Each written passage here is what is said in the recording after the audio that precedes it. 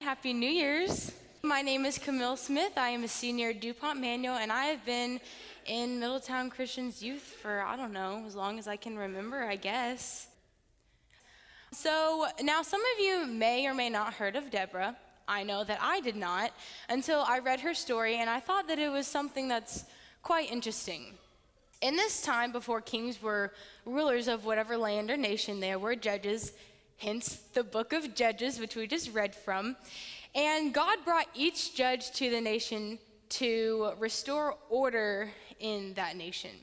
Deborah, however, was the first female judge, the first female of power that it was handed to her. The problem in this time was that women were suppressed and thought of as inferior, something that we still see today, but not to such a heavy extent. We see it a lot in media where women are just gazed over for their bodies. We see it in politics where most of the positions are held by men. We see it in education where girls in the Middle East are denied an education, or in impoverished areas where schools are scarce or non-existent. We see it a lot in the wage gap between each gender. And the gender inequality happens every day in all of our lives, no matter where we are or what we do.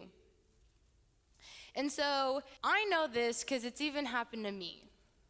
Just because I'm a girl, I've been told that I can't get good grades. I've been told to rethink what I want to do as a profession when I grow up. And throughout my life, given that I'm only 17, I've been told to do a lot of things to keep to myself and to not branch out and do the things that I would like to. And so with this same kind of oppression, Deborah wasn't exactly the ideal judge that the Israelites were looking forward to. She was not a man like all the other judges before her, so they thought that maybe she might not have been capable. But I thought that this was cool, because she became a judge, and we hear a lot of the women in the Bible doing great things, but usually they have no political power. They only use what they have. Okay, so take the midwives who delivered Moses, for example. Good example. They were just a couple of women in Egypt at the time who delivered babies, and they were ordered to kill all the baby boys, but a few of them just blatantly disobeyed, and so that's how Moses floated down the river into the hands of the Pharaoh's daughter in Egypt at the time. But Deborah's a little bit different than those women. She was given that political power of such a high status, and she used it to still make a difference. Considering that she wasn't the first judge sent, the Israelites were still looking up to Deborah to hope that she had the hopes that she could say that God saved them from this conquering nation. A very big shoe to fill, I would think. I wouldn't necessarily want to do it, but she did, and it was great. So she said to Barak that the victory of Sisera, the opposing army general, would not be of his, but at the hands of a woman. And so it was. At the hands of Jael, the wife of Heber the Kenite, Sisera was killed. And if you guys want to know the full story, I think that you should read it for yourself, because the Bible can be pretty gruesome at times. But that doesn't mean Deborah wasn't a great judge who fulfilled what God told her to do. And so the Israelites listened once again. Deborah paved a way and set an example that just because you may be of a minority, it doesn't mean that you can't do something to change an issue in your life right now or in the community around you. Or just because people say that you can't do something, it doesn't mean they're right. It doesn't mean it's true. And so she paved a way specifically for women in the society to make a change, to start a movement, with hopes that other people would jump on board and start making a difference with them too. For me, some strong women in my life that many of you may know are Dolly Mills and Tamara Brown. I know that they're always there for me. They inspire me. They will listen when I need them. They always have good advice for me. They answer my questions when they have them, or they simply just let me have a conversation when I need it. They support me. And so on D Now, Dolly did not hesitate to host all of the upperclassmen, nor did she hesitate to feed all of us. And Tamara, on the other hand, she treats me like one of her own, especially on church trips. And both of them are always looking out for me and the other youth as well. And so they help lead the way and pave a way for me.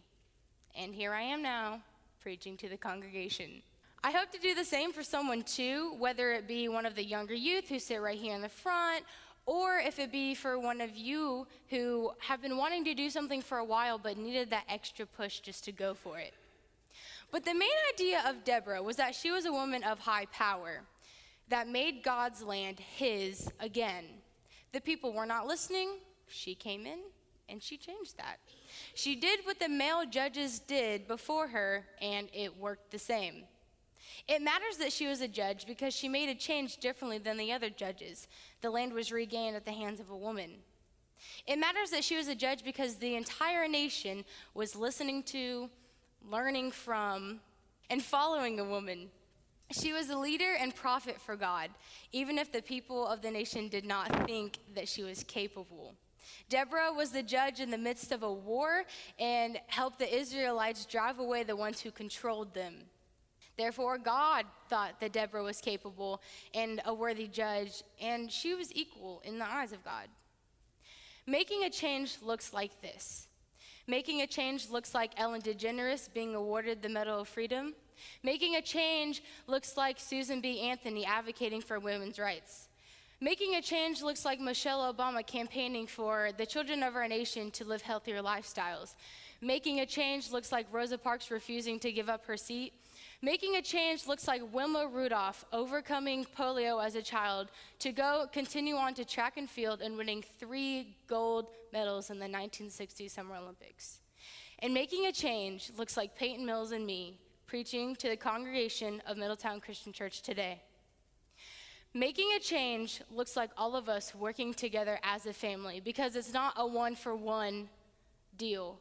It's all of us working together as a family to empower young women to go for the goal, to dream big, to live life to the fullest.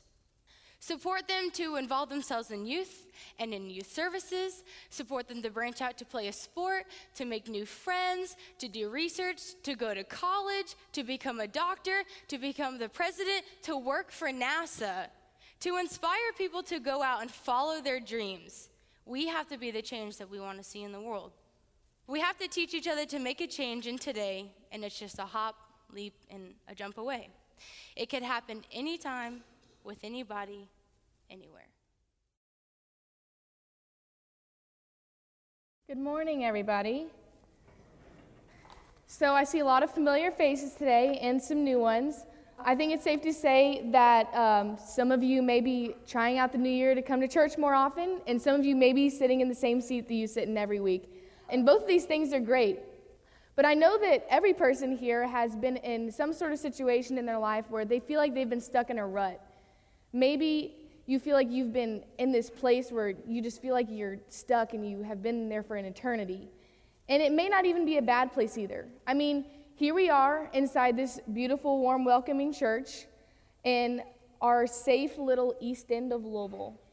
This little box that we're in that's called Middletown, which is also great. I mean, we have everything we could possibly need here, right? We've got church, school, Kroger, Panera, B-Dubs, 5 mattress stores. What more could we ask for? But this box that we put ourselves in allows us to be complacent in these comfort zones that we have. And this can be what prevents us from doing something out of the ordinary, reaching out to others, or hearing what God is calling us to do.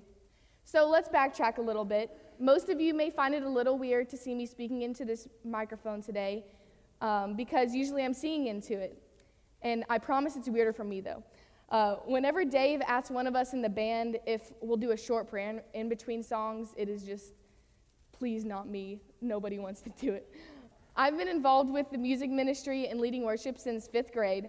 It's become a very big part of my life over the past few years. And I wish I could say that every time I'm up here worshiping, that I'm putting my full heart into it and praising the Lord all the time, but that's not always how it goes.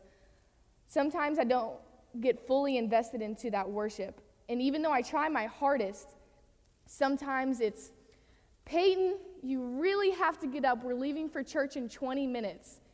And you roll out of bed and you're like, have responsibilities, I actually have to go. So, overslept that alarm, got to go to church. You know, I have a hard time finding the energy to worship sometimes without going through the motions. And that's my rut. Actually putting my heart into what I'm doing up here or down in youth worship becomes difficult, and I've gotten too comfortable and complacent with what I've been doing for the past 8 years.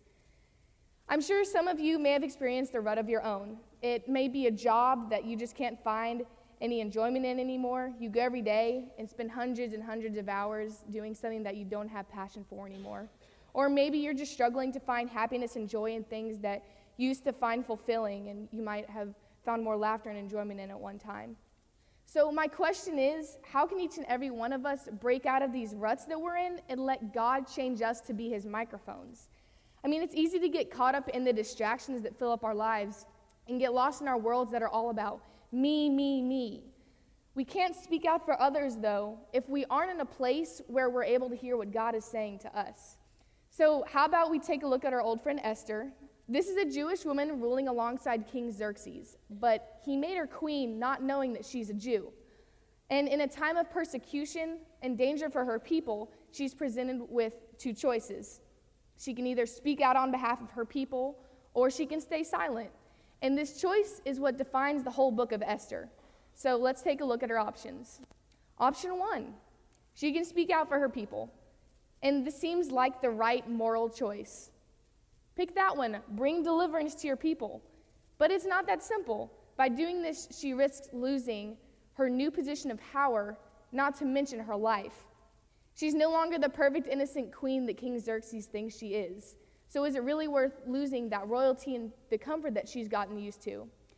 Or there's option 2. She can stay silent. That's the easy choice. That's Esther's comfort zone. And this choice, although selfish, leaves her with her image and her power and her royalty. Servants waiting on her every want and need, every meal cooked to her liking, personal Beyonce concerts whenever she wants to at the snap of a finger. However, if she chooses this life of luxury and royalty, her family and her people get killed, and she watches it all happen without lifting a finger. This is Esther's me, me, me moment, where she has to decide between saving herself or saving her people. Now, option 1 obviously seems like the best choice, right? But put yourself in Esther's position. It's not always that easy to put yourself in a vulnerable position and get yourself out of your own rut. She has to speak up to the Almighty King and ask him to revoke what has already been put into place. This is a law. But Esther's uncle Mordecai pushes her to stand up for her people because he knows that this is her opportunity to bring deliverance for her people. Because who knows, maybe she was made queen for just such a time as this. So Esther ends up asking the king to protect her people, and by the king's order, the Jews could arm and defend themselves and kill anybody who threatened them. All she had to do was take that first step and ask. So like Esther, we have to think about what our first step is to take to make a difference in our lives, in the lives of the church, and in the lives of the people around us. So my question is to you, what are the distractions in your life that are holding you back from hearing what God has to say to you? This year, I'm making music my mission because this worship experience is nothing without the actual act of living out the word. A couple of years ago, I went with a couple of youth to the Dearson House, which is a halfway house for women who are transitioning from prison back to regular home life. It was a very weird experience. It was very cool. So I go to this place that's completely foreign and different to me. And going outside of the walls of this sanctuary and worshiping in this new place really brought out the abundance of God in that room. I mean, it was crazy that these women that I just thought were so different from me, we're all the same. The only thing that's different about them is maybe a few different choices, a different living situation. I mean, that could be me if maybe I'd grown up in a different way. It was the most powerful, moving worship experience I'd ever experienced, and that's the kind of reaching out and moving towards others that I would like to continue doing more of.